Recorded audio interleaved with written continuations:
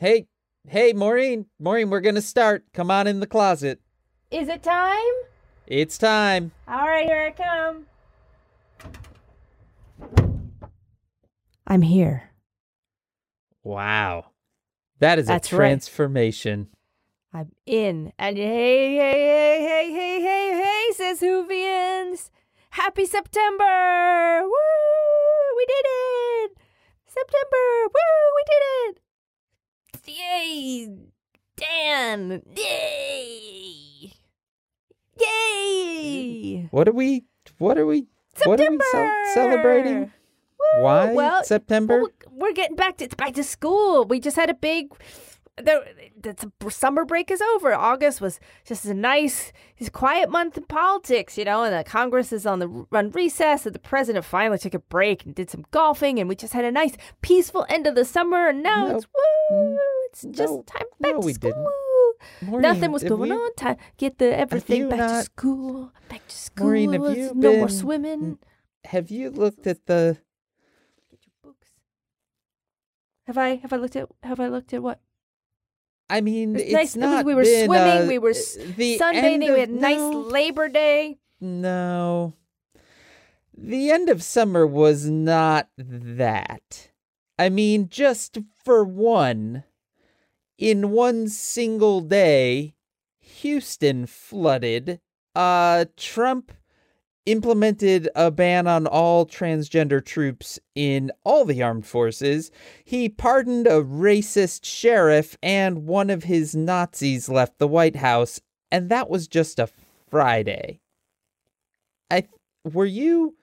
The summer. And now it's time to go back to school. Back to school. Back to school. Back to school special.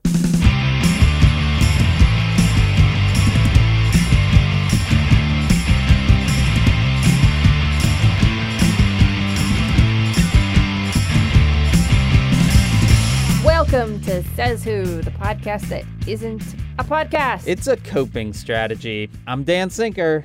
And I'm Maureen Johnson. And Dan, I have a feeling you think I'm saying things a little strangely. A little? Staying upbeat, Dan. I'm upbeat. Back to school. I'm feeling like, I hate the fall. I hate the fall, actually. I'm one of these people that's like, fuck your pumpkin spice latte. Summer forever. But I'm trying to be positive about it this year.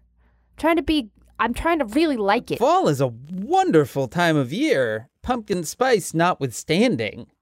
You get to wear jeans and like a light jacket. I love the fall. You don't like the fall? What do you have against the fall? Days get shorter. Yeah, but it just means more time for movies and lights outside. You can hang your orange lights, little Halloween lights outside. Yeah, I have that day shortening thing, but I'm trying to fight it. I have that psychological thing. That's trouble with the day shortening, and I don't like when all the leaves come off the tree. I like I like a canopy of green. Seasons change, though. It's good. Sign of change. I know. Find it where you can. The August is a quiet political season, and then it goes into the fall, which is when everything kind of gets all stirred up. So basically, we are now going to go into real excitement. As Trump himself tweeted just yesterday, I believe. Big week ahead. Was that yesterday or this morning? I think it was yesterday. But who knows anymore? Who even knows what days are? 2017 has felt like one day. Yeah. Just one. It's just been one day. Basically. And we're still in it. Yeah. Well, but it's back to school. So if you're going back to school, hey, great. I hope you got your pencils and whatever it is that you use in school. Here's the thing that happens in schools now, Maureen, that you may not know. You can just order all your school supplies ahead, and then they just deliver a box to you. It's kind of amazing. Yeah, but don't you want to go to Target and be like, Post-its? No, because you don't. It sucks. Having a child who is now 12, I can tell you that the idea that somebody had of like, hey, you know what? Let's just order all that shit ahead of time and you give us like $40. Man, good idea. Thank you. Because there's nothing worse. As an adult, I totally get it. As a child, there is nothing worse as an adult than having to go to like 14 different department stores and office supply stores to find the right type of pencil or the 6 different colors of notebooks, but you can only find 5. And so then you need to keep going and going and going to find that. I have a lot of problems with school supply shopping, Maureen. See, I would do that for you. I would come to Chicago and do that for you. Whoa. I'm on board with that. School supply shopping is a service. This is literally how they started shipping boxes of school supplies to people. Maybe you should just get into that. You could do it for an entire district. I have a lot of really kind of other skills that I'm going to cultivate if I have to. For example, I will clean your computer for you. I will detail it. Like I did it. My other half, his computer, I was looking at the other day. I was like, this is disgusting. Give it to me. And I detailed it. Like I have like special cloths and like Q-tips and alcohol and special cleaner, and I clean it kind of key by key until it shines. Like the top of the Chrysler building. Like the top of the Chrysler building. Yeah, says who? I'll clean your computer. I'll do it. Let me clean your computer for you. Write to me. Morton, it has been a crazy fucking 2 weeks. Which is what we always say, but it really has been. Like the drowning of a major American city, rapidly moving up on the number 3 spot of total giant-sized cities.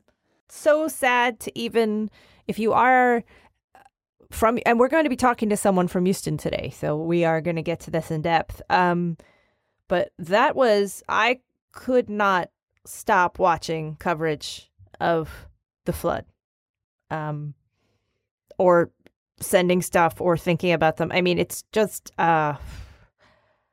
heartbreaking beyond comprehension. And we have a big old hurricane now sitting in the Atlantic that has not only gone to Category 5, but is now potentially exceeding expectations for the strength of a hurricane. Yeah, and with the second one in line right behind it. But by no means, Maureen, should we discuss climate change or anything like that. Also, LA was on fire. And the Pacific Northwest. Nobody's talking about that, but I have a number of friends up in the Seattle area, and they are in major league ash falling from the sky level fires as well.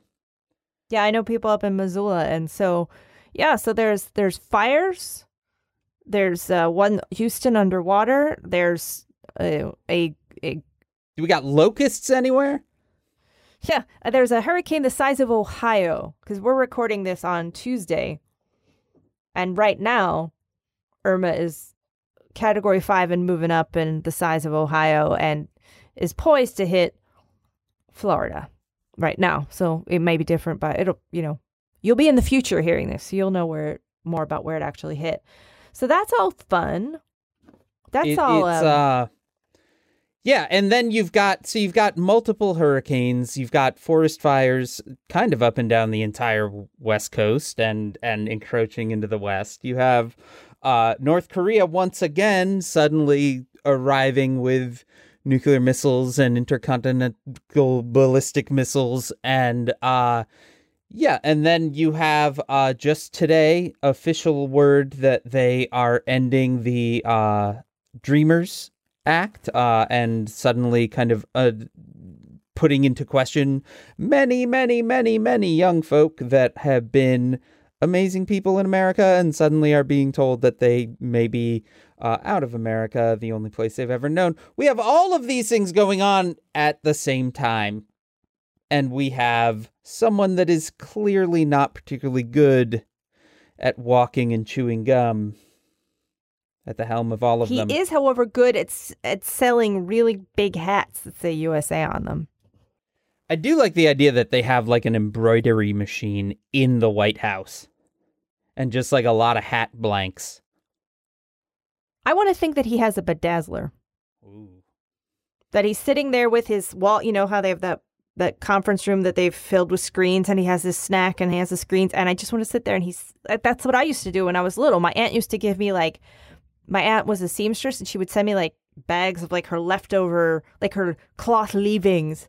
And I would just like a maniac on Friday nights as a small 8-year-old child would just sit there happily digging through this weird bag and making just tubes for Barbie dolls because that's all I could sew were these tubes, and I would just make tubes and watch Lawrence Welk with the aunt who had the bird who committed suicide.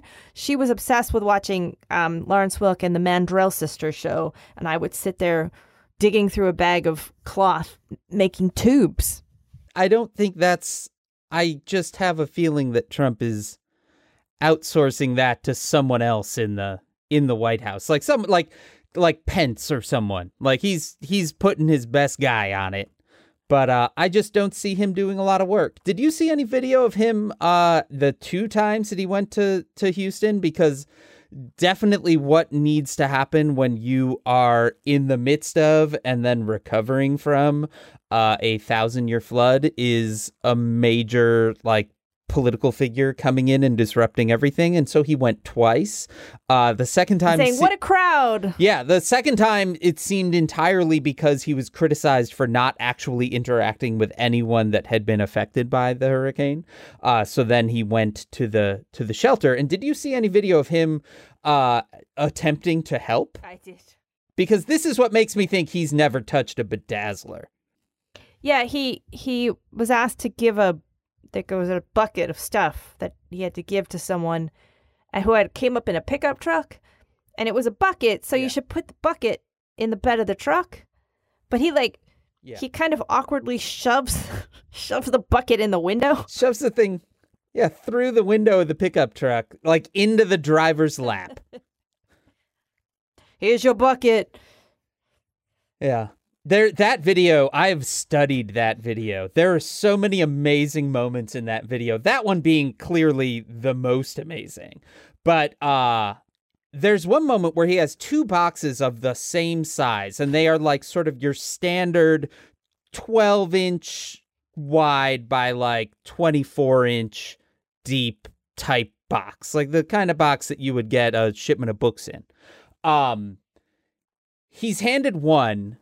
And he goes and he puts it in to the bed of the truck. Because after he handed the bucket to the person in the window, there was a gentleman who actually pointed and said, oh, you should put stuff in there, and pointed to the bed of the pickup truck. And so then he did begin putting, the couple of things. But he has 2 boxes of the same size box. So he puts one down in the truck. And then they cut away and they have him handed a second one of the same size. And Maureen, if you were handed a box of the same size, how would you place it in relation to the first box you put in? Why, but maybe put it next to it? Is that? Sure. Next to, on top, sure. Where they match. Either, yeah. He put it perpendicular. So it immediately flomps over sideways into the empty part of the truck bed, and then turns around as if okay, cool, next thing. And then he's handed one more thing, and then you can clearly see a look on his face of wait, y'all are going to keep handing me shit? And he just kind of then puts a stop to it. He yells out, "That was great exercise," and then they cut the video. Wonderful. It's my Zapruder film, Maureen. There's a moment where somebody opens an umbrella, and at that point, it's a hell of a video. I have a bad mental image of you now having transferred this to reel, and you sit in a room at night, and you've got a big projector, and it just flickers on the wall. He hands the tub up and to the left, up and to the left. Yeah, no, it's no good. Though, second, that obsession of that video superseded the previous one where he was attempting to feed food to people in the shelter and was handed rubber gloves, and out of nowhere yells to the media, which is a good distance away from him, "My hands are too big!" Oh, this is how we die. No, it's fine. You guys, it's fine. This is a coping strategy, and how can we learn to cope with the things that we've seen? Do you have any wisdom to lay on us this week, Dan? How have you coped? You know what? I did do something, actually, this weekend. I think I've made mention before that my family is big fans of road tripping, and we go on quite long road trips. Most summers, I end up working, and that's often why, during the summer months, I have been in weird locations, like in fact, Colorado in the very last time we recorded. But anyway, we were home. It was a 3-day weekend this weekend. We were all sort of stressed out, and, we are in Chicago, and Chicago is actually the start of Route 66, which is one of those things where it's like the idea of Route 66 conjures up all of this bullshit, like baby boomer nostalgia shit in my head, and I've never been very interested in it. And certainly, like, most of my imagery of it is associated with the movie Cars, which both my older son and now my younger son were totally obsessed with. And so I think of like the Southwest, and I think of Santa Monica, and I don't think of the fact that 15 miles away from where I live is the start of this thing. And so my wife and I were like, hey, you know what? Let's just take a day and drive down this, old 2-lane highway and see what's going on. And it was amazing. And it was also amazing because, like, we were at the furthest that we had driven. Once we hopped on a interstate, we were 2 hours from home. Like, we were not far from home. And it felt like we were totally removed from everything and kind of removed from time for a while. And that felt great. And I would definitely recommend figuring out ways of just kind of escaping for a bit. It was surprisingly rejuvenating. Like, even it was yesterday, and multiple points today, both my wife and I have remarked, like, that was kind of amazing, and I actually feel a lot better from it. That's awesome. So there, That's Maureen, awesome. I did think of something. That's great. See? And what about you? Well, my dog has torn her ACL. And yes, she has. It's terrible. It's very sad. Her leg has been hurting, and she sometimes limps, and I took her over to the vet last week, and we think it's a torn ACL, and this morning I had to take her over, and she had to be sedated for x-rays and exam. The doctor came out and was like, that is torn. That is super torn. That is the tornest. It's like, your dog has no knees. And I was like, this is terrible. We have to get her surgery right away. And the key with this is that you have to convince your dog not to play. Like, that she's just got to lay around all the time. And you know what? Dogs do not understand that. They don't understand it, Dan. So what I have in my hands, I work from home, and now I have a super bored athletic dog noodling around going, yeah, someone play. Is it playtime? And so I just took her outside, and I'm just trying to keep her mind occupied by taking her, but the walks are super slow. But on the super slow walk, I happened to look over, and I realized that some people had been having a little picnic near my apartment, and they'd put like half a pizza in the trash, and these squirrels had found this pizza, and they were dragging out entire slices and dragging these pizza slices up a tree. Whoa. And then, so I look up, and there's pizza in the trees. And I was like, pizza tree. And so then this one squirrel comes down because he's like having trouble balancing the pizza in the tree. And he comes down and he folds his slice in half like a real New Yorker. And he's like eating the tip, and then he turns around, and then he's eating the crust. And then I hear this up as like there's like a pizza fight going on in the tree. And then a piece of pizza falls from the tree. There's pizza falling from the trees, Dan.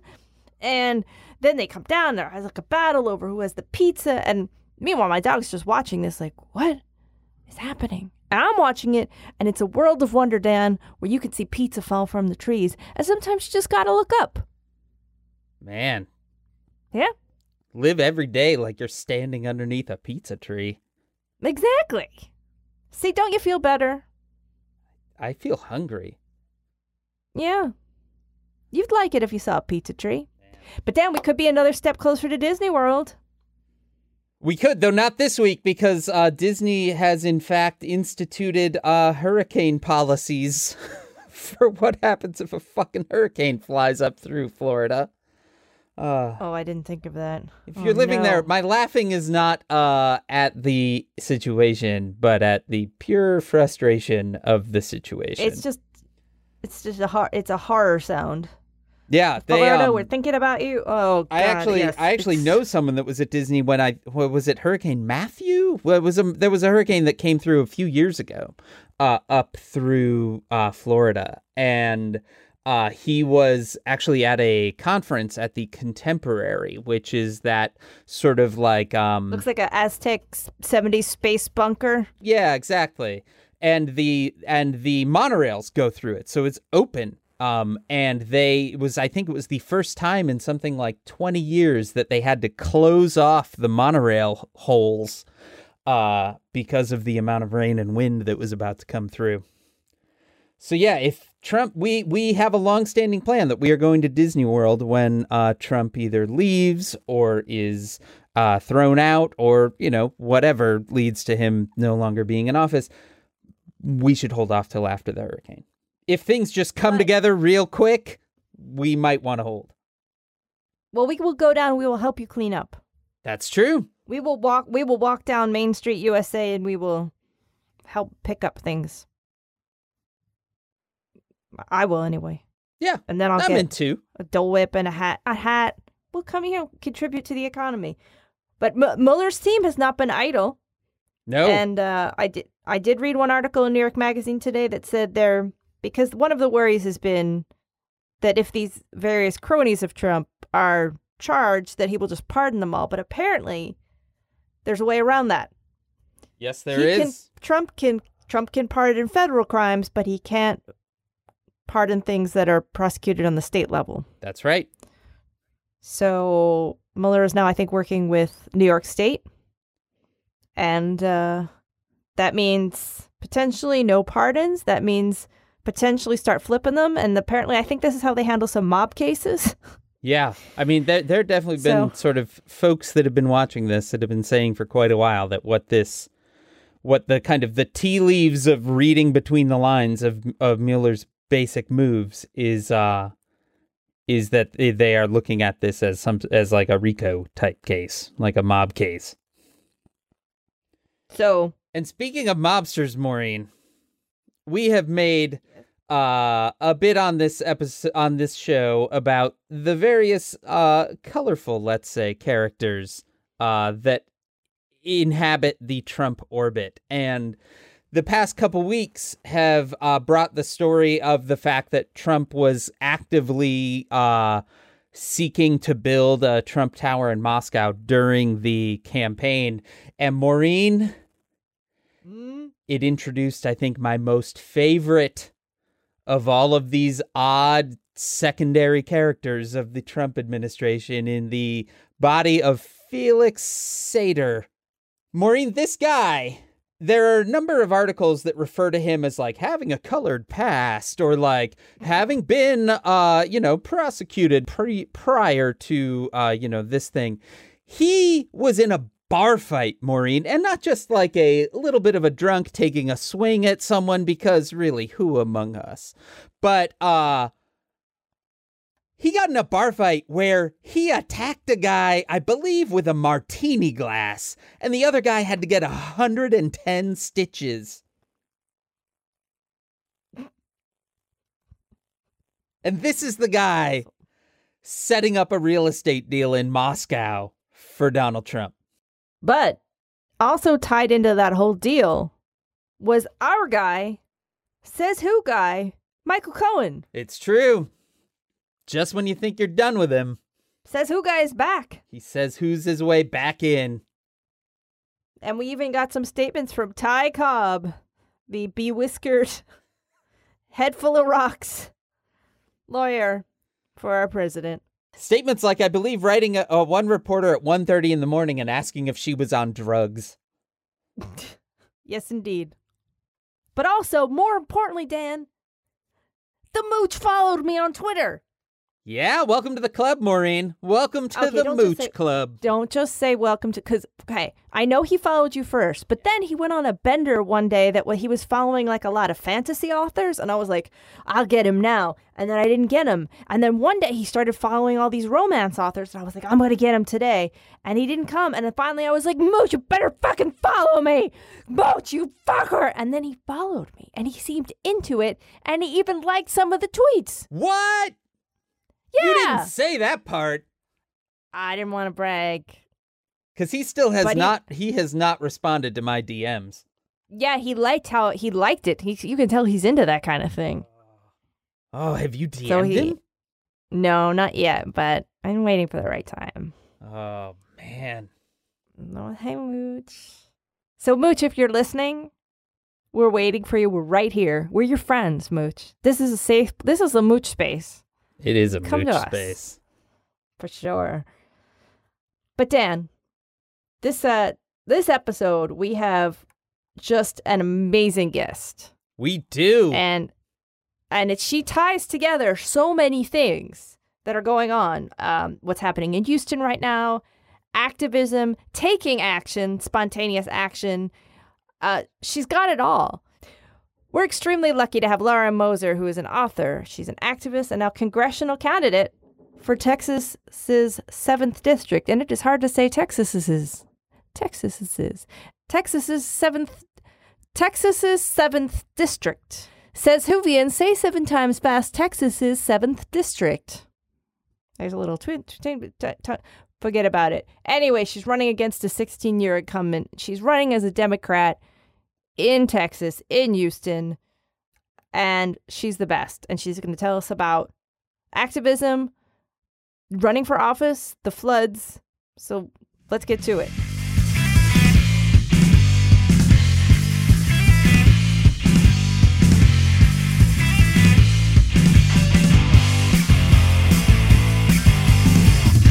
So first and foremost, you're in Houston right now, and you've been very active throughout the flooding. So if you could just tell us what the situation is like down there right now. Sure, and I will say this is the first time I've done any kind of interview about what's happening because this is the first day kids have been back to some extent. The HISD isn't opening for another week, they hope, but everything has been in a state of complete crisis mode. But yeah, things are worse than you could imagine. And even neighborhood by neighborhood, they're worse. One neighborhood you see 90% of the houses completely gutted with mountains of people's possessions on the curb. And then the next neighborhood, it's 100%. And then you'll go one block over and people were unhit. And we've been really focusing our efforts in a neighborhood of Northeast Houston that I'd never even been to or heard of until about 4 days ago that is completely gone. Every single house has been completely flooded, and yet people are still living there in these houses with their children. I think for a first world country, I can't believe that it's America in 2017, when you go down some of these streets. And I commend everyone in the city government who's working really hard to help people, but it's just the scale of it is just massive. It's that scale that to me is hard to fathom because Houston is huge, right? I've been to big cities before, but this is a place that really sprawls out. And how big are we talking about? Yes, it's bigger than Rhode Island. Jesus. I read something about it's bigger than Massachusetts this week, but I'd always heard Rhode Island. So that's what I don't know, it's massive and it just sprawls in every direction. And that's, part of something that people are studying about why this flooding. Obviously, you dump 50 inches of rain directly onto the 4th largest city in the country. There's going to be major problems. But why is the flooding so severe? Why is this? And it goes out all the way toward Louisiana. It goes all the way down the coast. It's just, I haven't left Harris County yet. The neighborhood I'm working in is on the way to Beaumont, which is one of the big oil refinery towns kind of on the road to Louisiana. But everything for miles and miles in every direction is just destroyed. I welcome everyone to come down and help us in a couple months when the sort of first flush of relief enthusiasm, which has been great, is over, because it's going to be many, many years all over coastal Texas. The damage is, just not just rehousing countless people, but the mold, the toxins, the infrastructure, looking at the pictures, you almost can't take it in. All you can sort of do after a while is just stare at that one of those classic images of the road and it looks like an ocean. It looks like Venice. Right. Yeah, and one of our biggest one of the bayous still hasn't really drained, and I was in a neighborhood that I kind of grew up near that I go to all the time, but I somehow hadn't been there since the flood. And this major street, Allen Parkway, is still completely flooded. It's one of the major thoroughfares to downtown, and it's not, and there are parts of West Houston where we've been going where, I guess it stopped raining it's Tuesday, so it stopped raining exactly 7 days ago, and about 7 p.m. 7 days ago. And they're releasing water from these two reservoirs, and these houses there's water all the way up to the top of their front doors. And those houses, no one's ever going to live in them again, What's the mood like in Houston? Just how are people doing? Well, it's really, Houston's like, I don't know if either of you have spent time here, but it's a pretty awesome community of people. And I think people now are just completely focused on, I think we're still in the sort of early stages of shock. We're not at the rebuilding stage, but everyone is just really trying to do everything they can to help people. And that's been, I don't think that's just sort of a media bromide. I think really there's been a uniquely unifying kind of spirit of we will rebuild, we can fix this, and people just helping, doing whatever they can. And kind of everyone who's lucky appreciates it, and everyone who wasn't lucky is leaning on their friends and family. And I mean, people, I've met more people in the last week. Just everyone is trying to go wherever they're needed as much as they can. And today was kind of, for many people, the first work day, and people are like leaving work and going to buy more asthma medication and drop it at this site. And, I just hope we can sustain. I mean, I sort of felt this way right after the Women's March. Like I hope we can sustain this level of resistance to Donald Trump. And by the opposite token, I feel like if we can sustain this level of kind of community spirited generosity, that we can help rebuild the city. It's not going to be the same city ever. And then there will inevitably be more flooding until we figure out how to, redo our infrastructure. But right now people are just like focused on helping their neighbors and friends and total strangers. My father lived in Clearwater when I was a child, and so we spent a lot of time in Houston, and I really love it. Like, I have such fond memories of childhood in Houston, and it really is people are very kind and very lovely, and I am just so sorry. Like, it's just so heartbreaking. And yes, so if there are ways to give, if there are ways to sustain, if you have any kind of good places that for giving. Yeah, I mean, there's the mayor who's been amazing in all of this, and I hope that, and I think he's getting credit for some of the decisions that he made that were life-saving to lots of people. It's called, there's just a Hurricane Harvey Relief Fund that goes to a lot of local charities, and it's ghcf.org-hurricane-relief, /hurricane-relief. But anyway, that goes to sort of on the ground organizations that are helping, rehabilitate the city, helping all sorts of different communities. I've been just doing, organizing supply drives and clean outs to this neighborhood that, it's in the city of Houston. I don't even think they know. Some of the residents of this community, many of them are undocumented, obviously, and they're afraid to seek shelter, to get help. But a lot of them are just off the grid. There's no grocery store within 25 minutes of this large neighborhood where many people live. And it's just, you see that in every city there are these, in Queens, there's these communities that are kind of disconnected from the larger thriving life of the city. And I think it's important that we all try to help those communities that were struggling even before the storm. And now it's hard to see, it's hard to think about what recovery will look like in those areas. So I'm just telling everyone to donate to the Hurricane Harvey Relief Fund, because it just seems to be administered by people who know. And also, I'm a crazy animal person. So obviously, the SPCA, there are lots and lots of animals who have died in the storm, many who have been displaced. I was working with the animals in the shelter, the first, in the convention center shelter, and like people who escaped with their animals. And then you get out and like, what do you do with your cat? So there's another group called Friends for Life. I think they're all over the country, but, no-kill animal organizations. Because if you lose your home, it's kind of hard to keep your pets.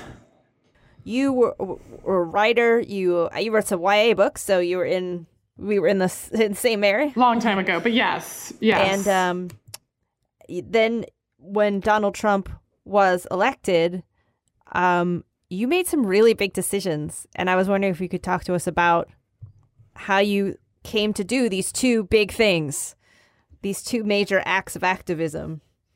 Yeah, I mean, they certainly, they, like all big decisions, you sort of fall into them step by step without noticing, like that suddenly you're pregnant and living, and married or whatever. It wasn't something I just sort of felt like I had to do more than I had been doing after the election of Trump, which came as like a very big shock to me and to my notion of what America is and what America was becoming. I felt really, I bought into the whole Obama's America thing, that like we were on a good continuum finally.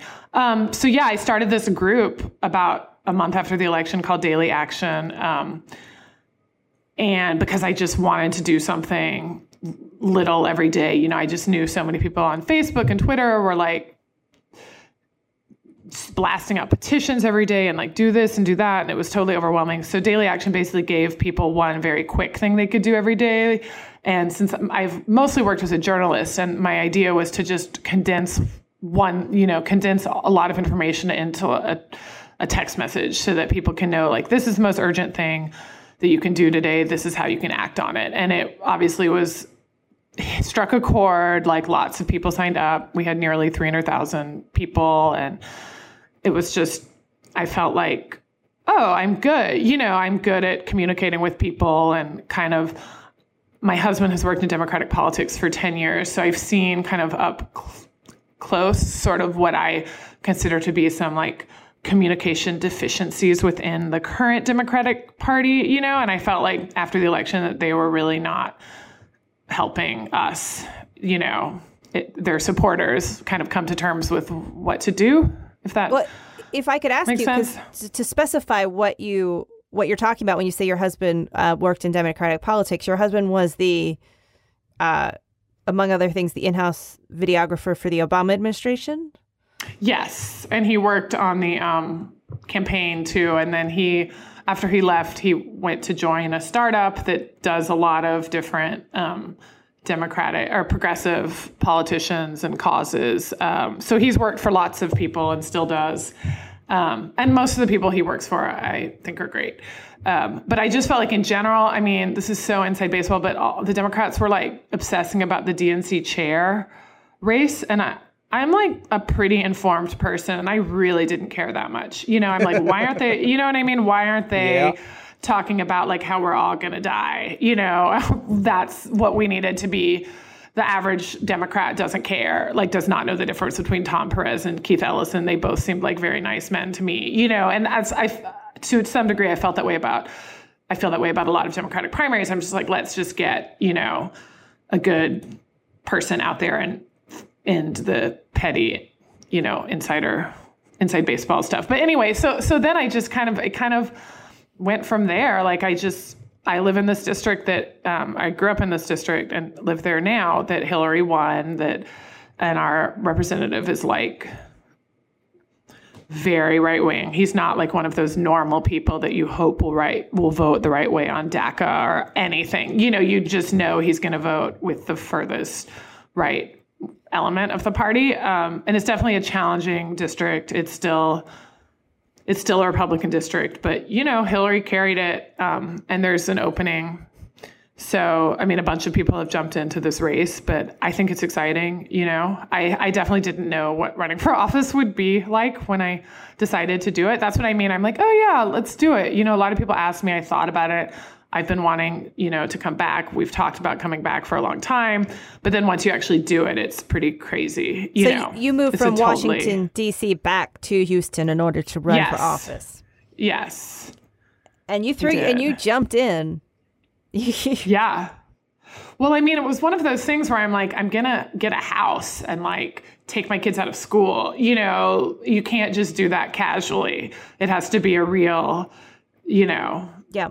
You made a commitment. Kind of all or nothing. Yeah. And that's kind of how I do things in general. But yeah, I just thought like, we're going to do this or we're not going to do this. And I kind of went back and forth for a while. But once I decided, I was, you know, all in. And you're running against a 16-year incumbent who I've been reading about his various policies and positions. And he is a Tea Party, basically. Yes. And yeah, it's more of like a country club Republican district. And he's a Tea Partier, you know, I mean, he's kind of out of step. This was George H.W. Bush's district. It's like a very moderate, educated Republican district. But it's also changed, like all of Houston since the last census. Like no one really knows who exactly is living here and voting here because there's there's so much immigration to Houston in general. So you could turn this corner of Texas blue. Yeah, I mean, it's going to be blue by 2022, you know, based on my non-scientific analysis of lots of numbers. You know, by the time it's going to be, the question is, can it be blue now? And I obviously think it can be, or I wouldn't have jumped into the race, you know, but I think it's not like a giveaway election. You have to work really hard and you have to have like the right candidate. I obviously, for various reasons, you know, think that I am that candidate. I think it's kind of an outsider year. It's like the 80th year of the woman. You know, I think finally having this serial sexual assaulter in the White House might turn, you know, it certainly got a lot of women to run for office, and I'm really proud to be part of that. You know, I'm definitely motivated by Trump's election. I mean, I'm not embarrassed, but there's how many, like 13,000 other women who are running for office for the first time. And I'm just like proud to be part of that crew. Yeah. I mean, so what's interesting to me is, you know, there has been, you know, very well documented sort of this just onslaught of women registering and running for office. Very few of those 13,000 are now in a district that is, you know, underwater, you know, like.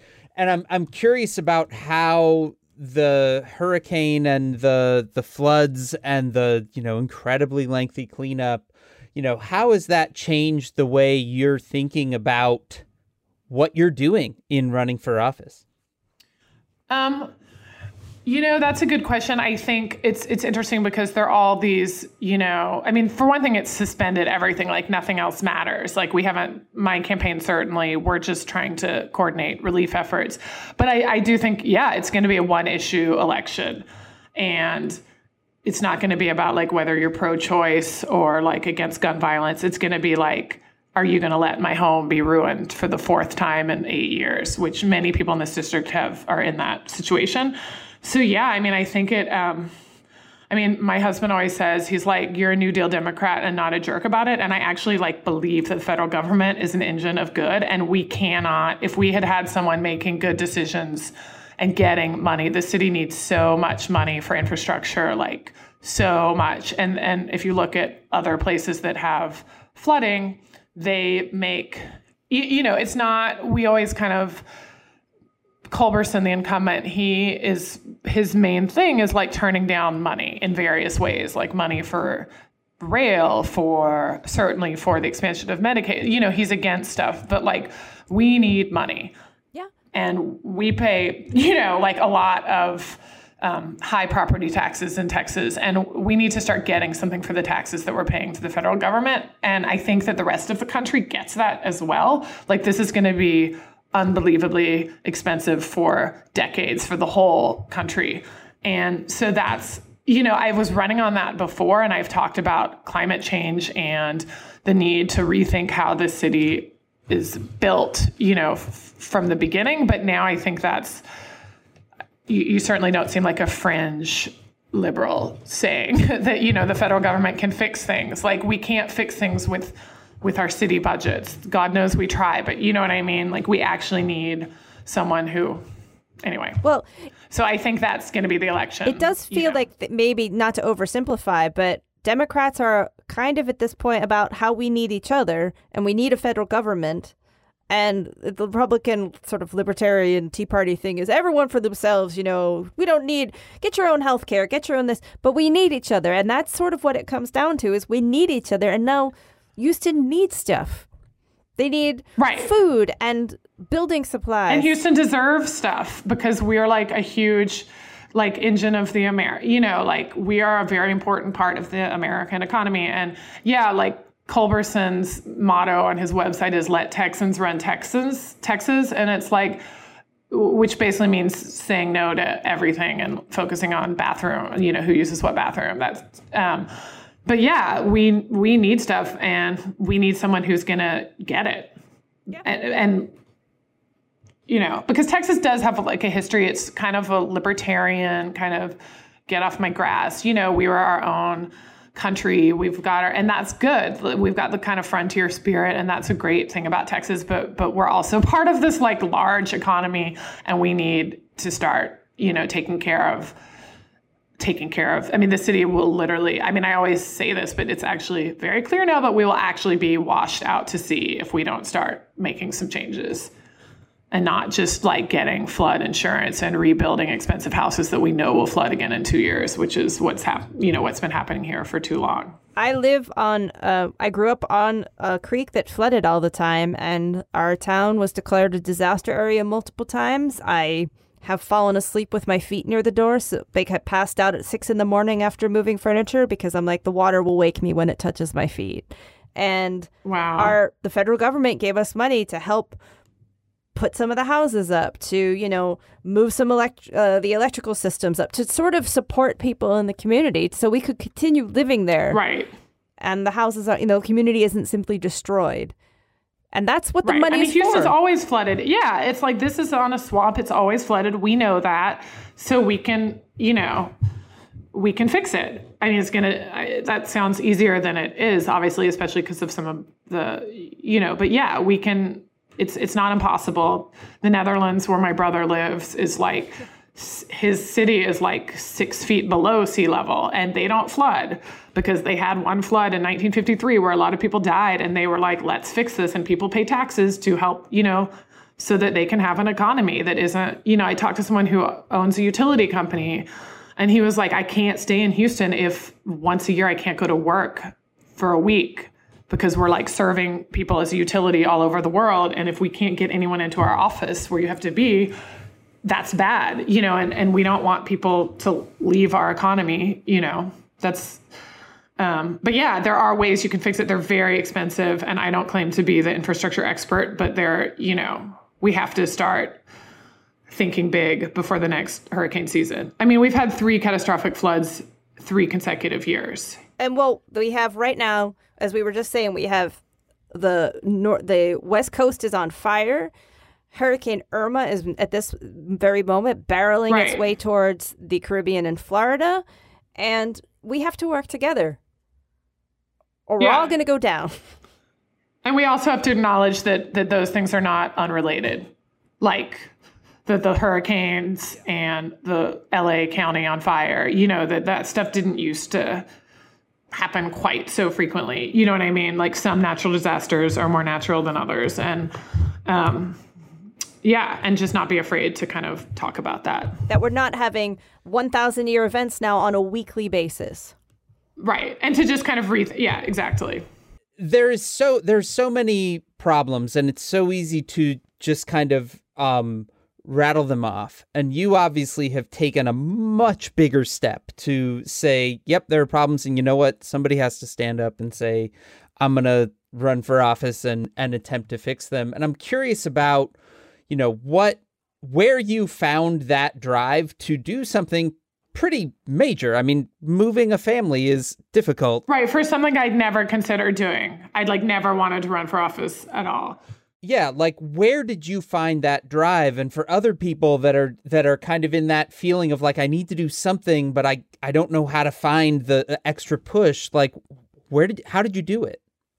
Well, like I said earlier, it's not something I did all at once. I always say that activism is a gateway drug. And once I did this daily action thing, I started to like calling and to learning what the most important thing I could do every day was. And then I kind of was tired of people not picking up the phone and not listening. And then I sort of, then you go to a march and then you sign a petition and then you start a petition and then you keep doing, it's sort of like Alcoholics Anonymous, like one day at a time. You just like put your one foot in front of the other and like see where it leads. And for me, just because of where I'm from and this was the right choice for me, but I think that there's so many different, I guess I just say to people, like, do one thing every day, whether it's just writing a social media post about something that upsets you, articulate what matters to you. That was really important for me with Daily Action, kind of putting the words around, because I've made a living as a writer and journalist for 15 years, but I never wrote about politics. Because, all these people in these houses that we're seeing, like politics, it's life or death, but it wasn't as life or death for me as it is for someone who has lived here since age 1, who is being threatened with deportation to Guatemala, because of some whim of our chief executive, but I just started thinking about like what mattered to me, what my values are, kind of what I want my children to see. And that's where it led, I turned 40, like right in the middle of the storm. And I said, like, maybe this is my midlife crisis. I'm not like doing drugs or having an affair or buying a sports car, but like, I just feel like our country needs radical change. And so, join the PTA, like every little thing matters. Just kind of feel ownership in your community. And I think one thing does lead to another. And I think that is the gift of Donald Trump, if you can say that he has kind of awakened a whole generation of people who had like pretty good, lives. And then we can do more just because we're lucky, we can do more. And I'm speaking of, lots of people like me. But you also got to see up close an administration that was functional. Right. And that with people I really admired, and I saw, we see now as just like how much it matters, even things that seem far away from us, like the Iran deal or something, just how much politics matters. And just, and the compromises, that President Obama made, that some of which I disagreed with, but and just seeing the deliberation that goes into every decision. And then you see the opposite now.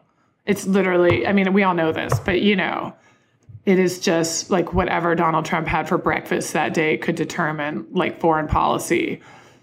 And that's not right. Like we need a new, and obviously I also am really motivated by having constitutional checks and balances restored by having a Democratic House in 2018. That's like a really visceral desire for me.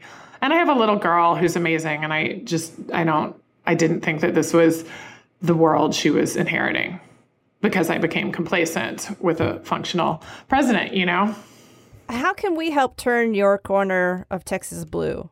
What can people do to support or find out about your campaign, support it? Oh, sure. I'm actually putting my policy positions up really soon, but moserforcongress.com. You can sign up to receive our emails, which I write myself, obviously. And obviously you can donate there and just kind of get the word out. Because right now, we need new leadership here. We need new roads. We need a lot of stuff right now. We can come down, knock on doors for you. Yes. Yeah, we have. I'm hoping to get a lot of people knocking on doors in the fall. Right now, though, the most important thing is helping the hurricane victims, people recover from Harvey. And I am worried about that. My husband was in Haiti right after the earthquake, and like everyone's there, every NGO in the world, and then like 2 months later, there's the next international crisis, and people have moved on. And I see that already.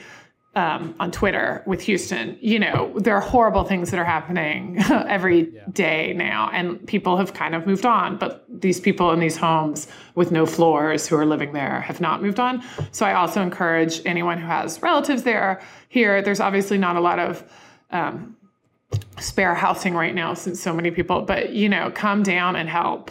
And if you have any connection to Houston, help us rebuild.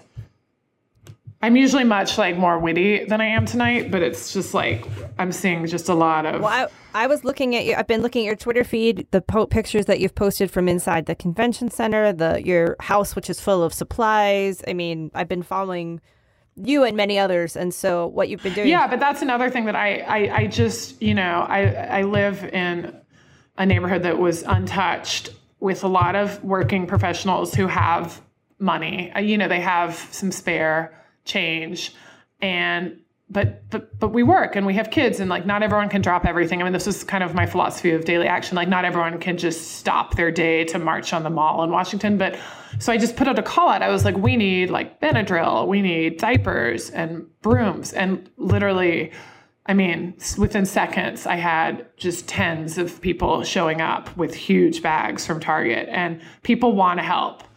And it's been amazing, and I was like, I will get these to the places where they need to be. And people just want to participate. I mean, I felt that way with Daily Action. Like people want to call Congress. They just don't always know exactly what to call about or what they should be doing or who to call. And so with a little guidance, you can really change the world, I hope. So people can sign up at dailyaction.com. .org. Dailyaction.org. I apologize. We'll post the link. And it's great. You sign up and you get text messages with little actionable points. It's great. It just comes like, boop, here's your little actionable point. We'll put links to where you can give. We'll put links to where you can sign up to support the campaign. And you may not be able to go to Houston to knock on the door, but you can give $5 or just tweet about her. Like, that's good. We can turn this. And tweet about Harvey relief, too. Tweet about keep Harvey tweeting relief. about, people really need help here. Keep going with that. Absolutely. Laura, thank you. Thank you for taking time out of what is a busy and crazy time down in Houston to talk with us. And we are excited to follow your campaign and to see where it all goes. Thank you so much. Thank you so much. I appreciate y'all having me. Yeah, y'all can come. Yeah, we'll do another post swearing in podcast. I'll Done. That's right. Lock it in. Yeah, in it to Thank win you. it. Like, Thank you. .com. All right. Thank you so much.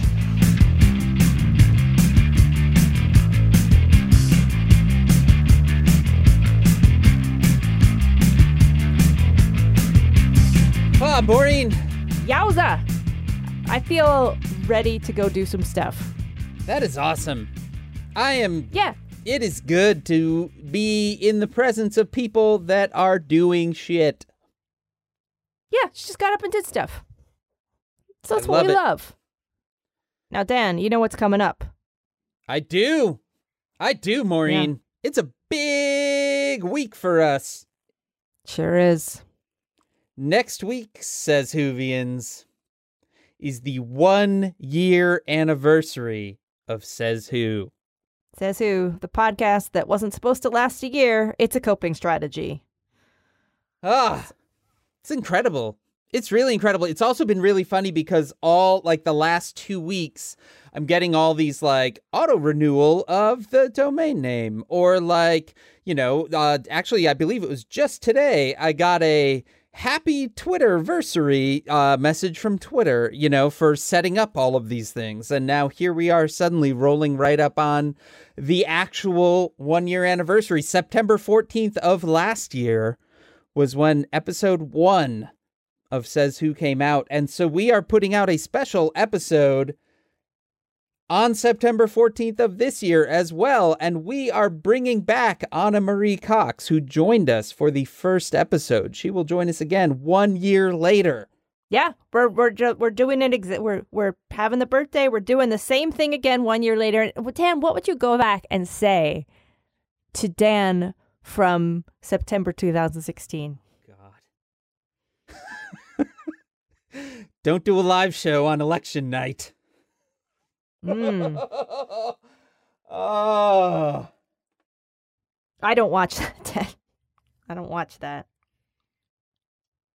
No, sir. Oh, man. I would say to myself, there's another closet in the other room, so you don't have to podcast with all your clothes on your head and your shoes in your face. That does seem like a more useful bit of information. It was so dark and so clothy in there. So many clothes, Dan. I was really smushed in there. Now you're just... You're living it Yeah. up. Yeah, Dan, I used to podcast from a closet full of clothes and shoes, like in a pile, like a maniac. Now I podcast in an empty closet full of soundproofing tiles. So who's the dummy now? Someone that isn't you. Not me. That's You're not right. the dummy. Maureen! Well, so we're going to see you again. Yeah, so we're going to be hitting you up again. We are doing 3 episodes in 3 weeks. Mm-hmm. So we won't have to cover as much news. No, because not much happens in just a 1-week period. God damn it, Dan. The thing that's funny is I'm like, oh my God, we're doing 3 episodes in 3 weeks. And we did 8 episodes in 8 weeks when we started. And we didn't even know what we were doing. I mean, we mostly don't know what we're doing still, but we kind of know. Yeah, we had a guest from major media every single week. Yeah, but this week we had an actual congressional candidate. Yeah, We're moving up so in the who's world. Dummy now. Yeah, we're cool. Look at us. Moving on up. Yeah. So our theme music is performed by Ted Leo, who has a new album out. He sure does. The Hangman, which includes the actual final version of the song that our theme music is the instrumental version of in a very early take of. And boy, it is crazy when the amount of triggers that go off in my head when I hear it on the record now. Because I'm like, oh shit, I gotta say something. But I don't because Ted starts singing. Our logo was designed by Darth. We love you, Darth. Darth, we love you. We do love you, Darth. If you want to be in touch, you can contact us at Says Who Podcast on Twitter, /Says Who Podcast on Pinterest and Facebook, and you can always email. We love your emails, and we read every one of them to hey, that is HEY, at sayswhopodcast.com. Join us on September 14th for our 1-year anniversary special. That is 1 week from this Thursday. And That's then we'll right. be back again the following Wednesday. So, God. man, there's a lot of Says Who in your ears soon. From my basement in Chicago, I'm Dan Sinker. From my closet in New York, I'm Maureen Johnson. And this has been Says Who.